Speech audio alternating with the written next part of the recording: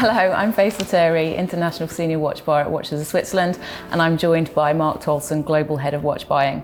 Here at Watches of Switzerland, we have the absolute pleasure to work with a huge variety of brands in a prestigious and luxury industry. The primary function of the watches we sell are as time-telling devices, but those who haven't interested in horology will be aware that many of timepieces have additional functions, all varying in price and functionality. Today, we'll talk about complications. We'll talk about what is considered to be a complication, how it elevates a watch, how brands showcase their designs, expertise, creativity, and craft, and how it represents the brand and who does these complications well. Mark, this is always the most technical element of our job, and we get to really focus on the minutiae of this detail. Can you start by telling us what a complication is? Well, basically, it's more or less anything that is above simply telling the time. So anything from some augmentation with dates, or a chronograph, or a dual time, or minute repeaters. So complications can be, if it's not an oxymoron, complications can be really simple, just the addition of a date, or can be really, really ultra complicated, like a minute repeater, which is probably the pinnacle of complications. And they have a function to aid people in their lives, and they're decorative in some respects, and they also express kind of the watchmaker's art and the skill, which most of it comes from years, hundreds of years ago, really, when watchmaking was really developing, and maybe they're not so much seen as for the technical marvels that they are in when we live in an electronic and digital age, but really assembling 600 or 700 pieces into a 40mm case for it to not only tell the time but also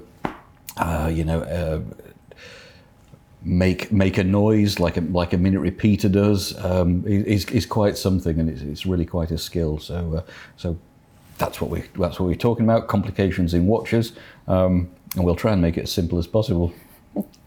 Thank you. So I think you've covered why we have complications a little bit. Mm-hmm. So in terms of it's the art, we work with artisan products a lot, yes, as well, don't we? Mm-hmm. And it's how the brands have the ability to showcase the mastery and mm-hmm. the technical element. Let's start with the types of complications. Mm-hmm. Okay. Well, I mean, we can't necessarily cover everything, but I think here we'll talk about date complications. We'll talk about chronographs, multi-time watches, travel watches, and also minute repeaters, which we should definitely talk about, because that is sort of the pinnacle. So really those are the four principal types, but I mean within that there are kind of subdivisions, mm-hmm. really. Start with one that's considered the most simplistic of complications. Okay. Well, so I mean, when people look at watches, they look at the date, which is normally at 3 o'clock on the dial, and it hasn't always been there. Which probably sounds like a slightly bizarre thing to say, but I mean the date window appeared at 3 o'clock on a dial in 1930. On a brand called Mimo, and it was on a watch called the Mimo-Matic, which was made by Girard-Perregaux. So there you go. The first complication was the addition, not the first complication, but that simple complication in terms of dates appearing in a window on a dial was in 1930. What people then tried to improve upon is if you have behind the dial a date wheel with numbers 1 to 31 on at certain points in the year where you've got 30 days, or at the end of February where you've got 28, 29 days, you're going to have to make some adjustments. So the next sort of level up in complication, but not in terms of development in horology, the next sort of level up we would probably say is the annual calendar. So the annual calendar adjusts for 30 and 31 days. Not a leap year. Not a leap year. So, and that the clue is there in the word annual. You're going to have to change the time once a year at the end of February. But for 30 and 31 days within that 12-month period, you're completely fine. Now, Patek introduced that in the 5035 in 1996, and that was their development. They developed that design, and I mean the great thing about it was one step down from a perpetual calendar, which we'll talk about in a minute. But it was one step down from a perpetual calendar. It looked like a perpetual calendar. It almost had the performance of a perpetual calendar, but it was less expensive. But it kind of looked the part, and it's a really useful complication. So that was the annual calendar, and then the next level up, as we sort of mentioned, is the perpetual calendar. So the perpetual calendar is adjusts for leap years. So it does your 30s, your 31s, and then every 4 years it will know whether it's 28, 29, and make the correct adjustment. So I guess that's a pinnacle in sort of date complications. And it's quite a thing, quite a thing to be able to do that with, gears and cams, etc., in a watch movement. So that's, to say, the sort of the pinnacle of date complications.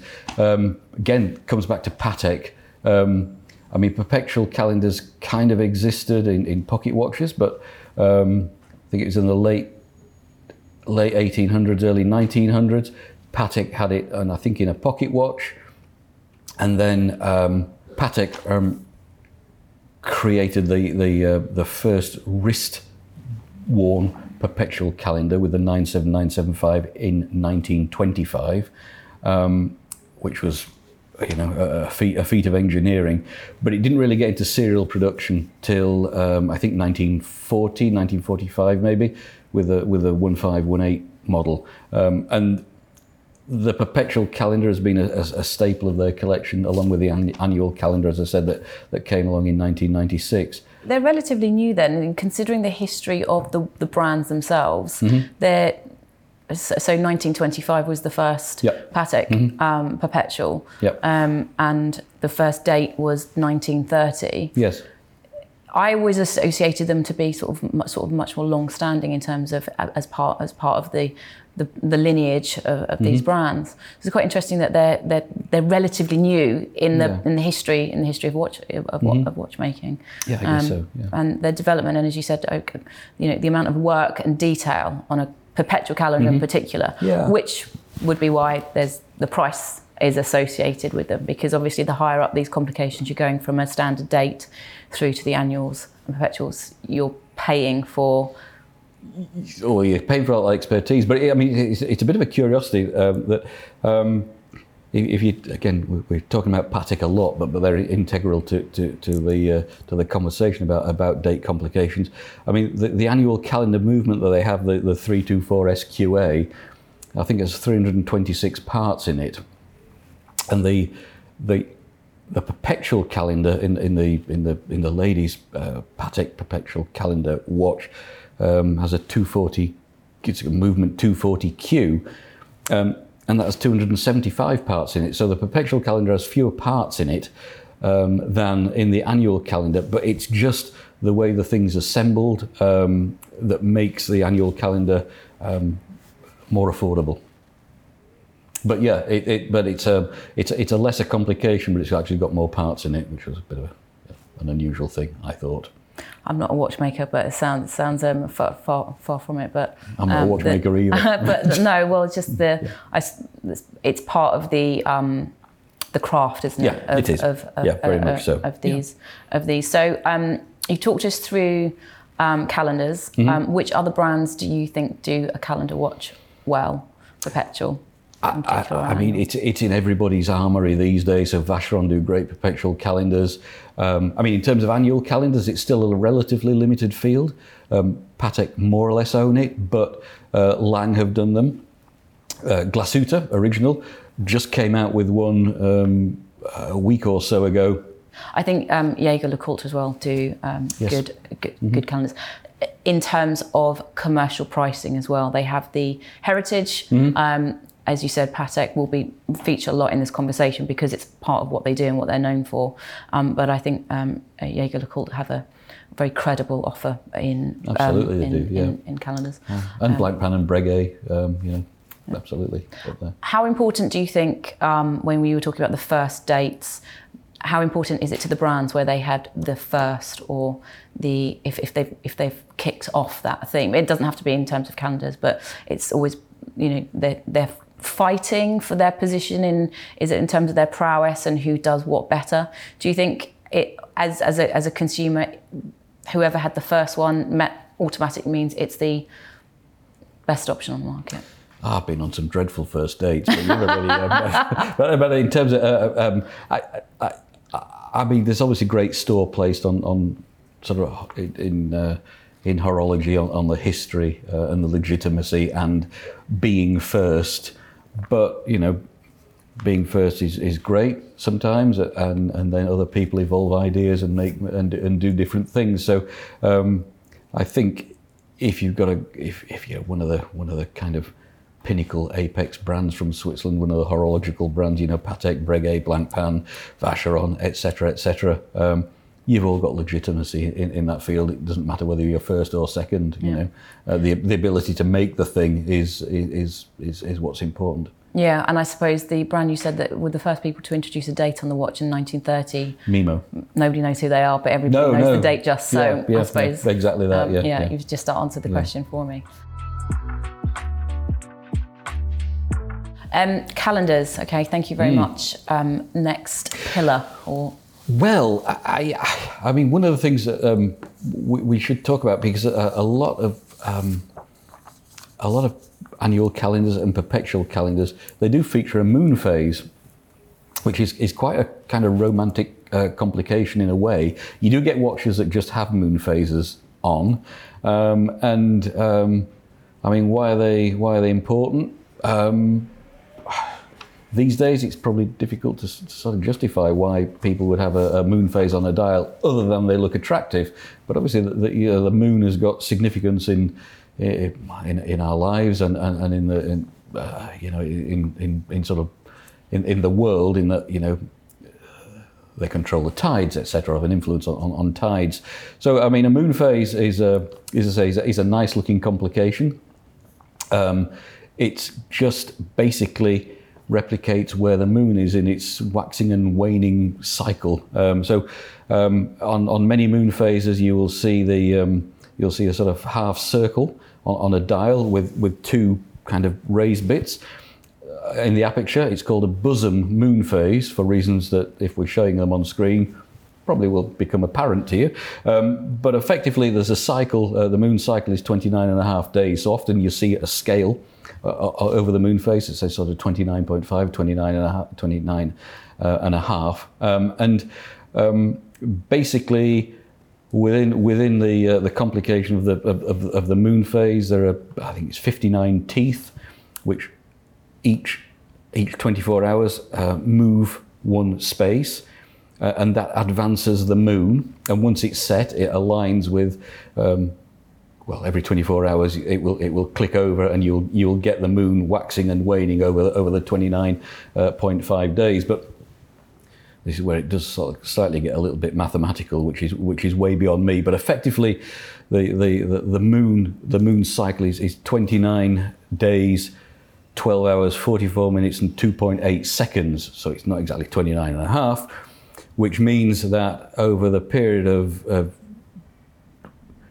because there's a slight variance, and because there's only sort of 59 teeth in general on a moon phase, after 2 years, 7 months, your moon phase will be a day out. So you'll have to correct the moon phase, and it sort of shows the length that some manufacturers go to correct things that you would think are sort of inconsequential, in that every 2.5 years you have to adjust your moon phase. H. Moser, on their endurance moon phase, made a moon phase that worked and would only be out by 1 day after 1,000 years. So the perpetual calendar of moon phases. I don't know if you're going to take it back to complain about it, but that was the sort of general idea. So they stretched what they're able to do in terms of complications to an nth degree. And I think there's a brand called Van der Klauwe and I don't know whether they managed to stretch the date correction required to like 11,000 years or some ludicrous amount of time. But again, it kind of expresses the depth that the brands go into to show their expertise and the general all-round cleverness that they have. Well, I was just going to say, the level of detail you just talked us through, most people would, even if you own a moon phase, probably not be aware of that level. And it always amazes me the facts that you can remember. But it also, to your point, showcases what the brands are capable of doing and how they're constantly trying to push their own boundaries, particularly on something that it's not a function we actually need. No. Calendars, relevant, the same as dates and things like that. But I don't think anybody's life is worse off if you don't have a moon phase. That's not to say that they're not valuable, but if you just think about the attention to detail and that goes into it on something that isn't a necessity, it's incredible. Yeah, it is, yeah. And then I think while we're still in the heavens, I'll try and explain what an equation of timing, because that's another complication that's allied to the rotation of the Earth and the orbit. Okay, so the Earth's orbit around the Sun is not perfectly circular; it's elliptical, and the Earth has a bit of a tilt in it. And so some manufacturers, like Blancpain, for example, on I think Breguet also, they have something called an equation of time, because the elliptical orbit and the tilt of the Earth mean that there's a variation between solar time, between true solar time and mean solar time, and that variation is plus or minus around 15 minutes. And the clever people at some of these brands have been able to work out via placing a hand on the dial on a scale that's minus 15 and plus 15, what the deviation is between between mean solar time and true solar time. And again, it's one of those complications that doesn't really mean anything to most people. But it's the ability of brands to calculate those sort of complexities and present them on a dial, and it's quite incredible. A form and function. I'm trying to think of any other industry, perhaps the automobile, where it's that level of sort of detail and the I don't know. It's artistry and mathematics all in it really is. The same tied up. We don't see too many equations of time. No. But they are there. So that's calendars. Hopefully. In a nutshell. In a big nut. We could spend sort of 2 hours just talking about any one. You've referenced those 4 sort of key complications. What would be the next one? Well, I mean, GMTs really, or multi-time watches. I mean, a GMT stands for Greenwich Mean Time. I think it was in 1884. It was decided. There was some conference that decided that Greenwich would be the zero median point, and all times would be sort of would be set from there. I think it was due to Britain's shipping prowess or something. That was the central point for timekeeping, and then obviously people travel, and particularly when the jet age started. And very simply, there's a hand with a large pointer on it and a bezel with a 24-hour scale on it, and you could adjust the bezel on the GMT Master, so you could have the time in 2 places at once. And that was very simply it. I mean, it's evolved into the GMT Master 2, where you can now actually move the hand rather than just moving the bezel. So 3 time zones on that. 3 times on that, yeah, exactly right. But that was fundamentally the GMT as a watch. Tudor do a great version, and Tag Heuer, etc. So that's a really useful complication for people that travel, more relevant than an equation of time. Well, I was going to say it's that functionality and what can be most useful. I mean, we're not travelling too much at the minute, but GMT, a lot of people work on different time zones, so you don't actually even have to be travelling yourself to have the sort of the local time or but yeah, credible, valid, relevant. And then beyond that, you have World Times, which they were. We have to talk about Patek again, but they were sort of developed with Patek and Louis Cotier, who was a kind of watch designer. He developed the look and the design of world time watches in 1930 in his office above his wife's stationery shop in the back streets of Geneva. And I like to think he had an ample supply of paper and pens in order to design his watch. But Patek put it out on the market I think in 1930.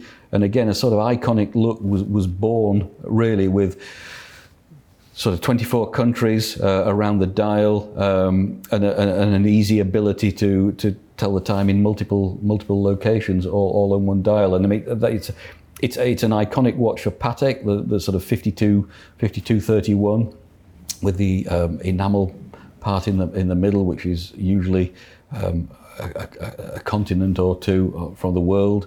But obviously Vacheron do a similar sort of thing. You know, most of the principal brands have something like a world time watch, and I mean it's a testament to his design really that they all follow the same sort of look, because it was such a clever way of expressing what is seemingly incredibly complicated in a very, very simple way. Yeah, there's a lot of detail on those watches. I was just thinking, just sort of mentally comparing. Whilst we've talked about some of the other calendar models, they can present themselves quite differently. Whereas on the World Times, it's so, which means that it can't be improved or differed too much. Not so. They can't, but possibly not. I mean, everybody's body's more or less conforming to the original design, so it works. Mark, can you tell us about chronographs? Because there's a lot on this in terms of our industry. There is. I mean, watch world. We know. Blokes in the UK, well, blokes actually the world over, love a chronograph. So chronograph, literally, my understanding comes from the Greek chrono, time, graph, writer, time writer, and basically that's what they do. They time things. So you can time an egg, you can time a race, you can time your car parking, whatever it happens to be, and it's a really useful function, a useful complication, and probably 1816, Louis Monet developed a chronograph. The most common one that people talk about is a chap called Riasec, who developed literally a time writer in 1821. So Louis XVII could time his horse races. It was effectively using paper and ink and some mechanism to record times, and that's really where kind of chronographs started. But where they started to evolve into something like we would recognize today was 1913 with Longines. They introduced a monopusher chronograph, so monopusher, one button. One button, there you go. There you go. So it was a one-button chronograph, and that had the function of starting, stopping, and resetting the chronograph functions on this watch. So you get complications within complications? You do get, indeed. And so that was 1913. And then Breitling, who've got a great sort of history in terms of developing chronographs, in 1915, put a button at 2 o'clock. And it might sound like it wasn't significant, but in the Longines, the start-stop reset button was in the winding crown, usually at sort of 3 o'clock. So Breitling then developed the design of chronographs further by putting the start-stop reset button at 2 o'clock and leaving the crown as a winding mechanism. So that was an advance. It might not seem like anything particularly, but it was significant. And then to further add to the significance, I think it was in 1934 Breitling were at it again, and placed the reset button and the 4 o'clock position. So then you have what we would recognize as what a chronograph looks like today. You've got 3 buttons on the right-hand side of the watch. The one in the middle is a winding crown. The one at 2 o'clock is your start-stop. and the one at sort of 4 o'clock is your reset button for your chronograph.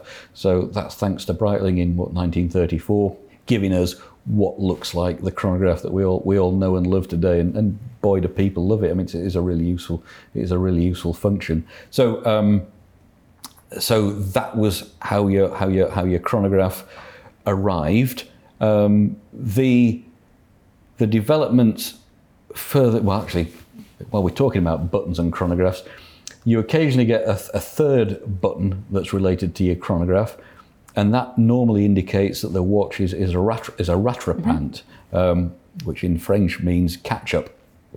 And they're also known as split seconds chronograph, and this is going to take some possibly some imagination and some explaining, but essentially a split seconds chronograph has 2 second hands, one over the top of the other. And when you press the start button, both seconds hands set off together.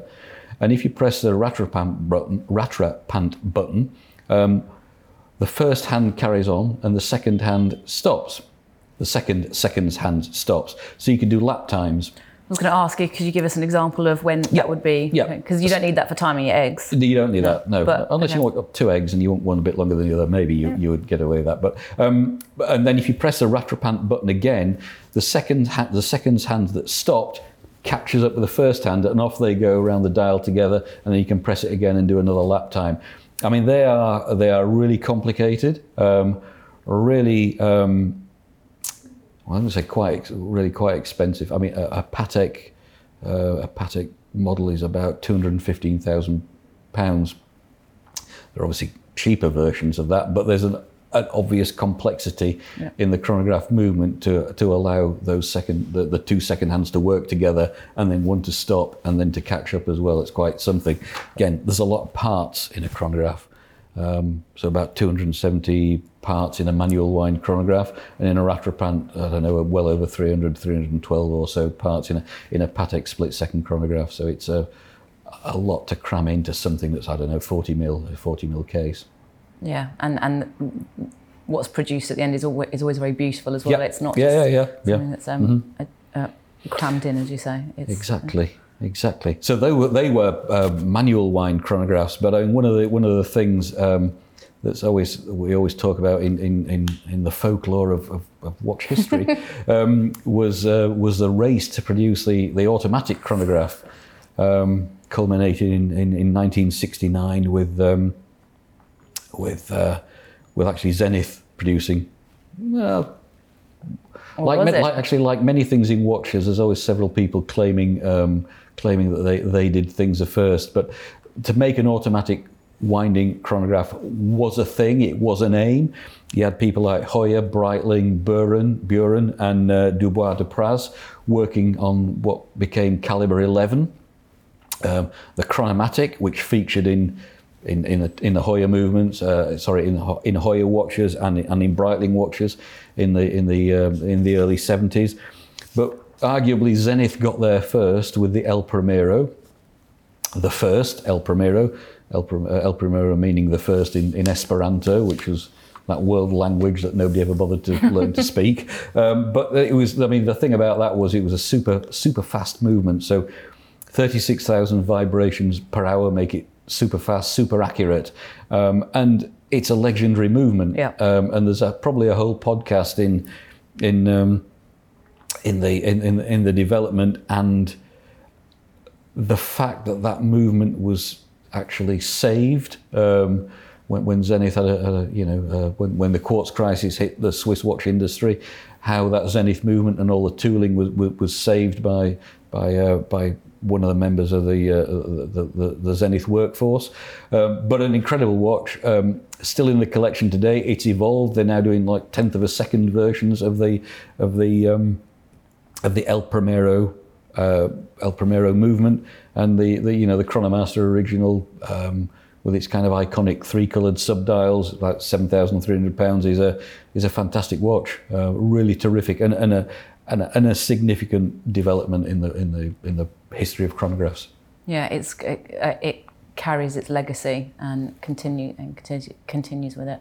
A brand we're beginning to see quite a lot of activity on. And it's again what we were talking about before. It's the variety even within a complication. You know, even then you touched on 3 or 4 different types, and but it's a fascinating industry, isn't it? And I keep going back to the level of detail that they introduce.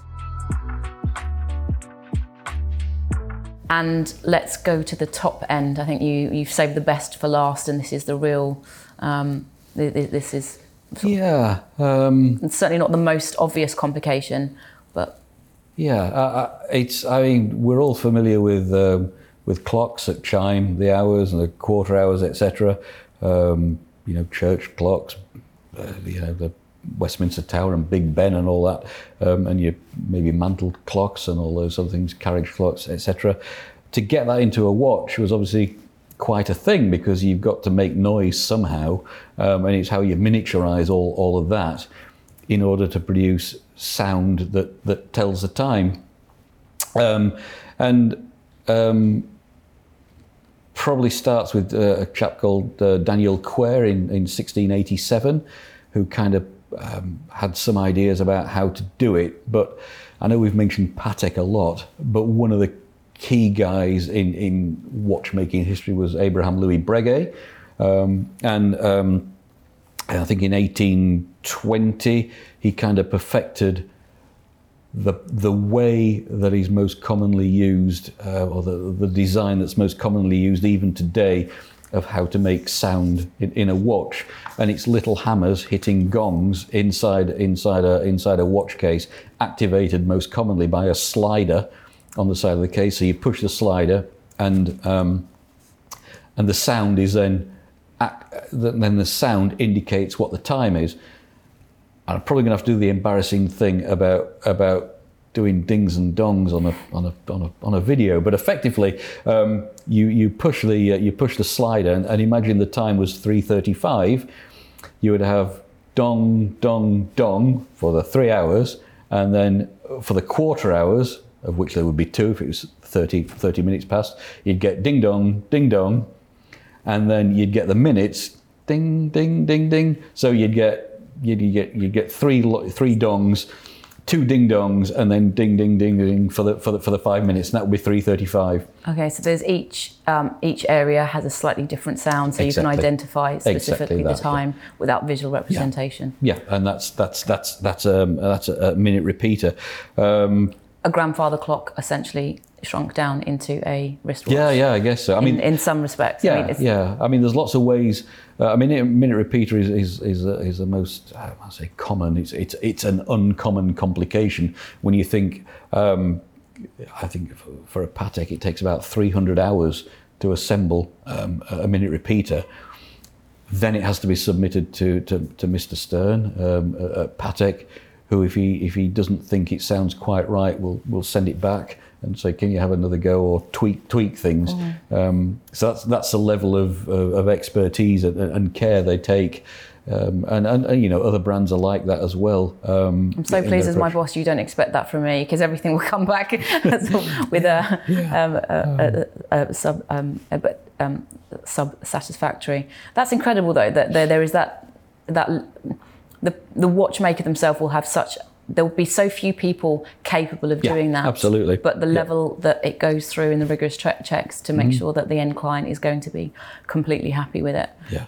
It's not quite a utilitarian timepiece, whereas a GMT is. Yes. Because it's the sort of the epitome of haute horology, I'd imagine. And again, that sort of extreme of what brands can do. I mean, principally developed in order to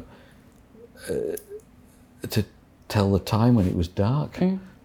Principally, you know, electric light hasn't been around in many ways that long, and if you want to know what the time was in the middle of the night, and you're extremely wealthy, then you could press your button and count the hours, count the minutes, and you know, it's also the ability of people to afford such a thing, and brands expressing their expertise in watchmaking in order to provide that level of service and that level of expertise for people who've got, well, these days, heading towards, £1 million for such incredible complications. Yeah.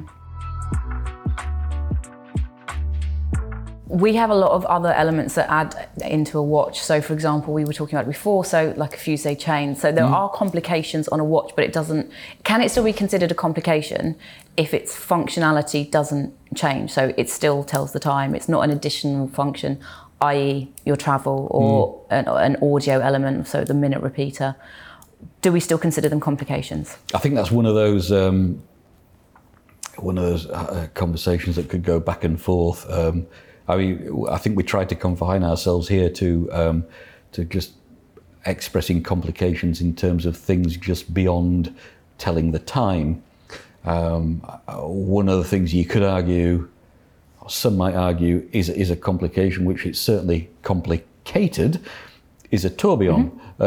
That doesn't really add anything to time telling other than accuracy, but it doesn't allow you to know what time it is in New York, or doesn't tell you where the moon is or anything. But a tourbillon, tourbillon means whirlwind in French, and it was, again, we come back to Breguet. He developed the tourbillon, I think in 1801, and effectively a tourbillon rotates the escapement, the balance wheel and the balance spring once every 60 seconds. And the original idea of that was when obviously clocks and pocket watches tend to be static, tend to be in one position. If it's in your pocket, it's in your pocket, and it's not really moving. And obviously gravity has an effect on mechanisms. And so the idea of rotating those key elements in the accuracy of a watch through this 60-second cycle was to nullify the effects of gravity. And that was the idea. Now, to miniaturize those into a wristwatch was obviously, again, a kind of technical tour de force by Breguet. Arguably slightly unnecessary in terms of timekeeping, because obviously a watch is worn on a wrist, so it's moving around more. So it's not static. But in terms of a watch brand's ability to position itself at the top of the tree in terms of producing amazing movements, then a tourbillon is one of those things that puts you right up there. Elevates. Yeah, I mean, it's in general there's around 40 components in a tourbillon, and they weigh less than a gram. So you're talking about really tiny parts. I think there was the Zenith Zero G watch, which had zero gravity watch, which had a tourbillon that rotated, I think, 360 degrees. It was in a round carriage, and I think that had like 164 parts in order to do something that's beautiful to look at, and has an impact on accuracy and improving timekeeping. But it was more about their ability to do it than just doing it. Yeah, it's not a commercial piece, is it? It's interesting because we referenced Zenith a couple of times, and I think they're not always at the forefront when thinking about either complications or sort of some others. They've recently brought out some pieces in the market that there's huge demand for, which is great. But they do have they're very legitimate within the industry. For sure. When you talk about the chronograph and the El Primero, they also were one of the three brands that only did the fusee chain. So Breguet were the first, Lange+Son, and then they did it in the Georges Favre-Jacques, and then the tourbillon that you've just spoken about. So it's interesting. Some of these smaller brands, not just Zenith, but some of these smaller brands really have a huge amount to offer anybody that's got an interest in horology. But sometimes we automatically think about the powerhouses and the pinnacles. Can a watch be too complicated, in your opinion? We talked about sort of the four main complications that we're familiar with, but we do see a lot where it's got this and it's got that and it's got that. I mean, again, it's kind of, yeah, it's almost human endeavour. Why would you not want to try and do everything you possibly can? And watch brands do that. So you get minute repeating tourbillons, you get watches with celestial calendars. You know, some of the great complications like the Henry Graves pocket watch from way back was one of the most complicated pocket watches ever made, and Vacheron made the most complicated wristwatch last couple of years, and I can't remember how many functions that had, but you know, everything from simply a perpetual calendar, tourbillon, minute repeater, sky charts. I mean, if you're able to do it, why wouldn't you? Yeah, it's a good. So no is the answer. It can't be too complicated. It's why wouldn't you? Gosh, your knowledge, what you have forgotten, most people would never remember in their life. It's incredible. It's the thing that I've forgotten. It's always the things that I've forgotten that do worry me. I'm going to ask you what your favourite complication is, if you have one. So, what's your favourite complication? It's sometimes a little bit like when we're lucky enough to go to the watch fairs. It's always kind of the last watch you've seen is always your favourite. So I will go back to the last watch fair I went to, which obviously was Watches and Wonders in end of March, beginning of April, and it's the Patek 5326. It's a dual time watch, and it's an annual calendar. And combining those two complications was a first for Patek, and you'll recall it because it had that kind of textured grey dial that kind of looked like, I think they were saying it looked like the kind of old Leica cameras. It's got that sort of antique look, but it also comes on a sort of beige strap, kind of a safari-looking strap, and also a black strap. It got this amazing Clou de Paris hobnail pattern around the barrel of the case, and I thought that was great. That was a super watch. So that would be my favourite. So an annual calendar, dual time for all my travels that I don't go on. So we've covered calendars, chronographs. I say we. You've done all the legwork here. Calendars, chronographs, dual time, minute repeaters. Anything else to add to that before we sum up for the day? No. Okay. I think genuinely. I mean, there's a variety of. I think that there's more things that we perhaps could talk about, but I mean they're the principal ones. Yeah. I think. So yeah, I think that's. That covers the things that most people would want in their lives. I think so, and as you say, there's so much more we could talk about. It can go on and on because there are complications within complications. But this just gives any of our clients a little indication of what an incredible world we work in. Yeah, I mean, we do. I mean, it's complicated. Thank you, Mark. Thank you. Thank you for listening to the Calibre podcast. We do hope you've enjoyed it. To watch this video in full or to discover more exciting horological content, subscribe to the Watches of Switzerland YouTube channel. To listen to more of our podcasts, please subscribe to the Calibre podcast on Apple and Spotify.